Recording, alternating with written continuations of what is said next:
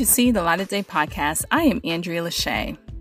Does weed make you relax or does it make you more anxious? According to the University of Washington, I think this is what this quote comes from.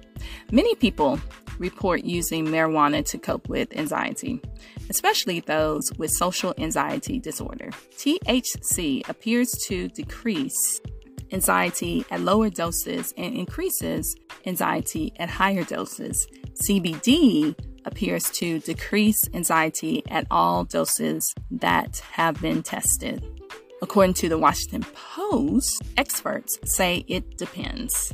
It depends on the amount of weed that's taken, how it's taken, if it's smoked, vaped, or eaten. That determines how it will affect the body. In addition, the Washington Post stated that CBD appears to work through different areas of your brain, and it doesn't result in the same high as THC. So, if weed makes you relax or more anxious, it depends. Just like everything else, it depends how much of it you take and how you take it.